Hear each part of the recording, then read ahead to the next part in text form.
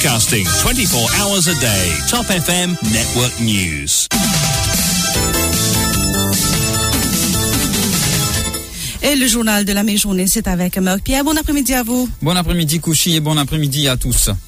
On démarre avec les titres de ce journal. Bruno Lorette respire à nouveau la liberté après avoir demandé en gel du jugement de la magistrate Jin-Nan Chai-King d'accorder la liberté provisoire à l'activiste la semaine dernière. Le bureau du directeur des poursuites publiques a décidé ce lundi de ne pas faire appel. De ce fait, Bruno Lorette retrouvera la liberté une fois ses cautions totalisant 2 millions de roupies payées. Aster travail a commencé. Ce sont les premiers mots prononcés par Bruno Lorette qui remercie au passage tous ceux qui l'ont soutenu pendant ces 4 mois passés en détention. Allégation de drogue planting chez Vinessen Mounian à Cascavel, Côte-Gain et la drogue pour planter.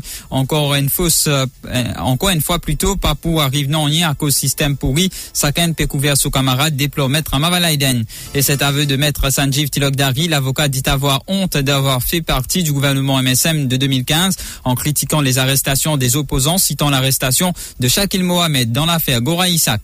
Dans le cadre des 55 ans de l'indépendance de Maurice, l'ex-président de la République Assam Yutim veut voir une dépolitisation au sein de nos institutions et critique le best loser system qui, dit-il, mérite d'être remplacé. Et à l'étranger, la Russie dans la ligne de mire du Conseil des droits de l'homme de l'ONU.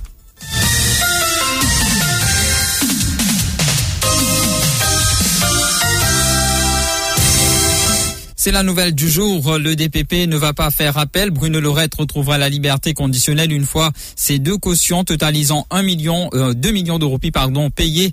La magistrate Jin-Nan Chai-King avait la semaine dernière accordé la liberté conditionnelle à Bruno Lorette après que ce dernier ait passé presque 4 mois en détention. Cependant, mardi dernier, la représentante du bureau du DPP, maître Manjula Bojarot, avait immédiatement demandé un gel du jugement tout en donnant avis d'appel. De ce fait, l'activiste avait été reconduit en cellule, mais ce lundi 27 février, le bureau du directeur des poursuites publiques s'est ravisé en cours en ne contestant pas le ruling de la magistrate d'accorder la remise en liberté de Bruno Lorette. Ainsi, l'activiste doit maintenant payer ses 2 cautions de 1 million de roupies pour être de nouveau un homme libre. Il devra aussi signer 2 reconnaissances de dette de 50 millions de roupies et 200 000 roupies respectivement. Notant que le DPP a aussi soutenu que l'enquête devra être bouclée dans 4 mois. Et après sa remise en liberté conditionnelle, Bruno Lorette a déclaré ceci: Aster travail là commencé, mon retourne back, kuma moti était quand moti à l'extérieur, barrer la caisse, mon déjà bout système là, Aster, Mopu, Deracini, on l'écoute. Remercier tout le monde qui vient la cour, tout le monde qui supporte moi de par le monde. Et moi, j'ai des journalistes aussi qui font ce travail aussi, mais j'ai tout merci. Parce que sans eux, non, on n'est pas pour bouger. Et ça, il y a un exemple pour nous faire bouger, qui sont dans ce pays-là, nous pour besoin de journalistes et nous demandons vrais journalistes qui demandent vrais renseignements. Merci beaucoup. Et moi, besoin de vrais renseignements parce que ce travail-là a commencé. On retourne back, comme moitié à l'extérieur, donc, barrer la caisse, comme pour venir, bouger le système là net. Mon physiquement, ce bouger là, c'est moi des racines. Et puis, les sympathisants se sont massés devant la cour de Moka ce matin pour attendre la décision du DPP. Finalement, vers les 11h15 ce lundi, la nouvelle est tombée. Le DPP ne fera pas appel. Ainsi, Bruno Lorette devra payer donc ses cautions. En attendant, les activistes et ses partisans ont laissé éclater leur joie. Pour Ivan Bibi, c'est une grande joie et il a salué la sage décision du DPP. Écoutez-le. Oui, donc, premier d'abord, je remercie le bureau du DPP, en particulier, monsieur Rachid Amin, pour sa décision très, très sage aujourd'hui. Comment nous tout connaît, bureau du DPP, les Bizans aiment suivre la loi, mais aussi les Bizans get ce qu'on appelle public interest, l'intérêt public. Et me penser aujourd'hui de bien faire, de trouver le support qui Bruno Lorette est là. Donc c'est là dans l'intérêt public qui se relâche lui.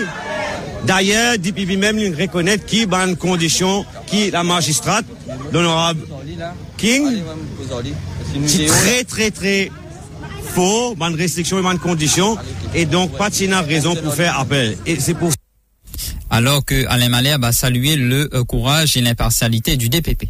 Moi, je salue le courage du DPP, je salue son impartialité, je salue son sens de la justice, et moi, je peux dire que c'est un bon signal qu'il envoie à la population. Au moins, la population trouvait aujourd'hui que le judiciaire, que le DPP est impartial et indépendant, et qu'il a un sens profond de la justice. Moi, je n'ai aucun doute, depuis grand matin, vous pouvez dire ça, moi, j'ai un pressentiment que ça peut arriver.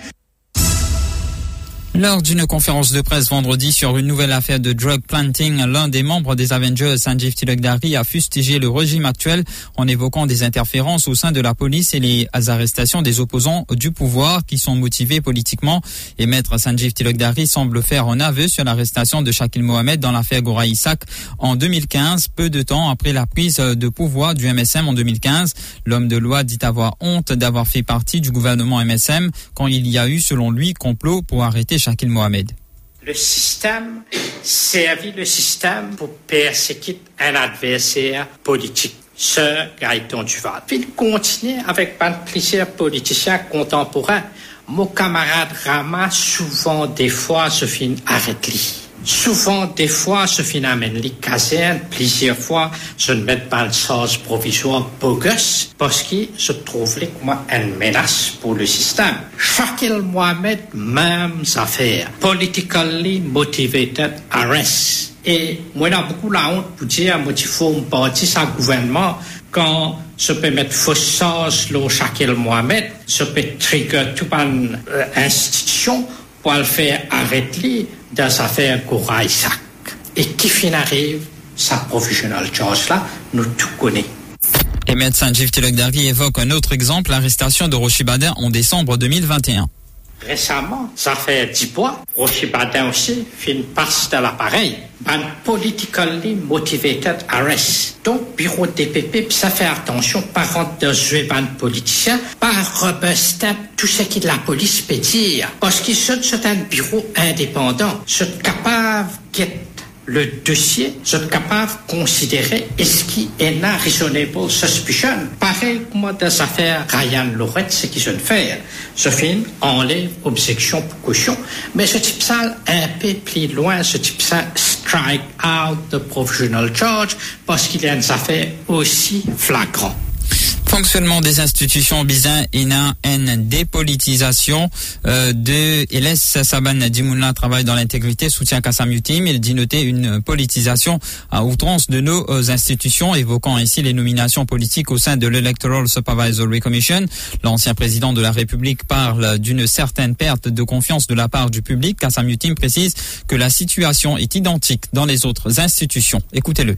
Quand vous faites une institution comme l'Electoral Supervisory Commission, quand vous faites ça avec une commission, quand il y a des gens qui proche avec vous, un parti politique ou un chef d'un parti politique, vous mettez des gens qui proche avec vous dans sa commission-là. Mais immédiatement, ou sans la nature de sa commission-là, immédiatement, des gens commencent à dire comme ça, mais ça, un tel, il proche avec Premier ministre, il proche avec tel ministre, il proche avec un tel. Donc, vous pouvez politiser mon institution. Aujourd'hui, nous besoin dépolitiser toutes nos bonnes institutions. Pour nous faire que ça fonctionne bien, nous besoin dépolitiser toutes nos bonnes institutions. Dépolitiser. Et les savants de mon travail, comment ils toujours travail dans l'intégrité.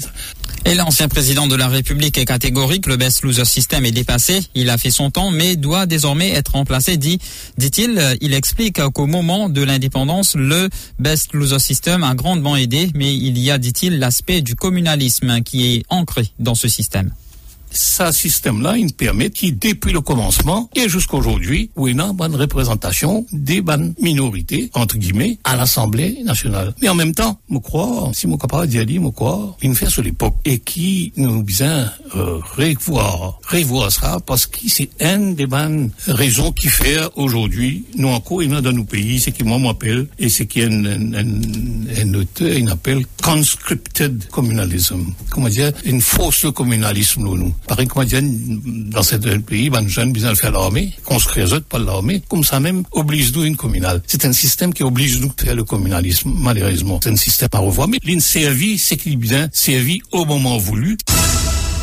Jeudi, lors d'une conférence de presse, Roshi Badin a fait des dénonciations graves sur une affaire de pot de vin de 27 millions de roupies qui serait payée à 4 personnes dans un compte à Singapour. Un ministre serait impliqué. Toutes les informations ont été remises à Pravin Jugnauth, annonce Roshi Badin. Pravin Jugnauth va-t-il montrer à la population qu'il ne tolère pas la corruption, se demande le leader du Reform Party. Il soutient que le Premier ministre doit venir mettre la population en présence de tous ces éléments. Pénon non rien qui capable dire qui pas capable de checker tout capable de checker. Aster c'est dans la main de Pravin Jugnauth comme Premier ministre pour montrer à la population qu'il n'est pas toléré la corruption et aussi qu'il y a zir quand il connaît qui aime ce ministre impliqué dans une affaire de corruption. Bien sûr, et dans Djiboun Boudjanou, qui fait nous parler la police, qui fait nous parler l'ICAC, c'est parce que nous n'avons aucune confiance dans sa institution après tout ce qui nous passait. Et nous connaissons qui dans un pays, Premier ministre est dans le pouvoir pour lui prendre la décision qui bizarre et agir comme un bizarre, surtout quand il y a un ministre dans ce conseil des ministres qui est impliqué. Et moi pensais qu'il est bizarre, lui, dans sa capacité de Premier ministre, agir, et moi espérer qu'il y agir, lui faire la population connaît tout bon élément, et lui dire qu'il n'est pas d'accord avec corruption, il n'est pas l'étolé à ça, et même ce ministre impliqué, il peut prendre action qui est bizarre. Mon poitan. Et cette affaire sera au cœur de l'émission Tempo Lasso ce lundi après-midi sur Top FM. Vin Beaton reçoit Rochi Bader. Rendez-vous donc à 17h30. C'est en petit comité que les défenseurs des droits des animaux se sont réunis en début de soirée hier sur la plage de Flic-en-Flac pour une veillée aux chandelles. Cela fait suite au drame survenu entre le 6 et 8 février dernier quand une dizaine de chiens et d'oiseaux ont perdu la vie après avoir ingéré de la nourriture empoisonnée sur la plage. Plusieurs intervenants ont pris la parole durant la cérémonie. Ces animal lovers plutôt déplorent cet acte barbare et espèrent bientôt retrouver le ou les coupables. La cérémonie donc a débuté dimanche à 18h30 par une marche blanche avec des bougies et un dépôt de fleurs pour rendre hommage à ces chiens disparus d'une façon si ignoble, explique Ambre, une militante des droits des animaux, au micro de Douchina Pigadou. Donc la plupart des gens sont des feeders, ceux qui s'occupaient des chiens ou des bénévoles de Flic-en-Flac dans la cause animale. Donc ça va commencer par une marche blanche avec des bougies, suivie d'un dépôt de fleurs. Il y aura des discours d'intervenants, de bénévoles. Donc il y aura plusieurs intervenants qui seront également présents, comme les forces vives de Flic-en-Flac, entre autres. Puis ça sera vraiment pour rendre hommage donc, aux différents chiens qui sont morts entre le 6 et le 8 février 2023 sur la plage de Flic-en-Flac suite à un empoisonnement massif. Et également à tous ceux qui ont disparu depuis ce jour et dont on ne sait pas où ils sont actuellement. Et pour pas les oublier et pour marquer les esprits et faire comprendre aux gens que c'est pas normal ce qui se passe aujourd'hui et qu'il faut que ça change et qu'on veut plus voir ça. Broadcasting 24 hours a day. This is Top FM. Give us 3 minutes and we'll give you the world. Vas-y. L'invasion russe en Ukraine sera au cœur de la session du Conseil des droits de l'homme de l'ONU qui s'ouvre ce lundi avec en point d'orgue la publication d'une enquête sur les crimes de guerre commis dans le pays, Iran, l'Éthiopie, Syrie, Haïti et Nicaragua. De nombreuses situations de violation des droits humains animeront les débats pendant près de 6 semaines à Genève dans un contexte de vives tensions internationales. Jamais le Conseil des droits de l'homme n'a siégé aussi longtemps, signe selon certains de son importance au moment où la Déclaration universelle des droits de l'homme célèbre ses 75 ans. Une rencontre au sommet entre Londres et Bruxelles est prévue ce lundi sur le protocole nord-irlandais laissant plutôt espérer un règlement de ce contentieux post-Brexit qui fait l'objet de négociations depuis des années. Après intenses négociations ces dernières semaines, le Premier ministre britannique Rishi Sunak doit rencontrer en milieu de journée près de Londres la présidente de la Commission européenne, Ursula von der Leyen, pour des discussions finales, a précisé dimanche soir Downing Street. Le protocole nord-irlandais signé en janvier 2020 réglemente la circulation des biens entre le reste du Royaume-Uni et l'Irlande du Nord qui dispose de la seule frontière terrestre avec l'Union européenne. Des dizaines de milliers de personnes ont manifesté dimanche à Mexico contre une réforme électorale approuvée par le pouvoir qui menace, selon l'opposition, l'Institut national électoral en charge d'organiser le prochain scrutin présidentiel prévu mi-2024. Les manifestants vêtus de blanc et de rose, les couleurs de l'Institut national électoral, se sont rassemblés sur la place centrale du Zócalo, la plus grande du Mexique, sous le slogan « On ne touche pas à mon vote ». Définitivement approuvé mercredi, la réforme électorale réduit le budget et les emplois à l'Institut national électoral que le président de la République, Andrés Manuel López Obrador, accuse d'avoir couvert des fraudes dans le passé et de coûter cher aux finances publiques. Et le Nigeria a commencé à dévoiler dimanche les tout premiers résultats de la présidentielle après un scrutin très disputé dans le pays le plus peuplé d'Afrique où les retards pris dans les opérations de décompte ont suscité d'inquiétudes et accusations de tentatives de fraude. Plus de 87 millions d'électeurs étaient appelés samedi à choisir parmi 18 candidats l'homme qui aura la lourde tâche pendant 4 ans de redresser le Nigeria plombé par une économie en berne. par les violences récurrentes de groupes armés et de bandits, ainsi que par un appauvrissement généralisé de la population. On passe au rappel des titres.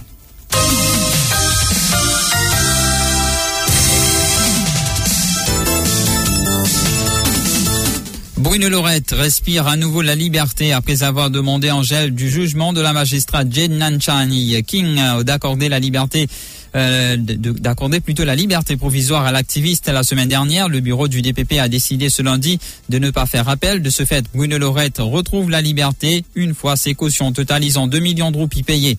Aster travail a commencé. Ce sont les premiers mots prononcés par Bruno Lorette qui remercie au passage tous ceux qui l'ont soutenu pendant ces 4 mois passés en détention. Et cet aveu de maître Sanjeev Tilakdari, l'avocat, dit avoir honte d'avoir fait partie du gouvernement MSM en 2015, critiquant les arrestations des opposants, citant l'arrestation de Shakil Mohamed dans l'affaire Gora Isaac. Dans le cadre des 55 ans de l'indépendance de Maurice, l'ex-président de la République Hassan Mutim veut voir une dépolitisation au sein de nos institutions et critique le best loser system qui, dit-il, mérite d'être remplacé. À l'étranger, la Russie, dans la ligne de mire du Conseil des droits de l'homme de l'ONU. Voilà, ce sera tout pour ce journal et merci de l'avoir écouté. Je vous retrouve donc à 13h pour le Flash.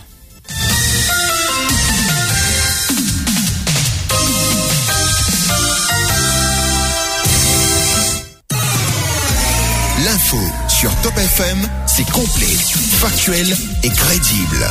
Top FM, écoutez la différence. Top FM, Mauritius.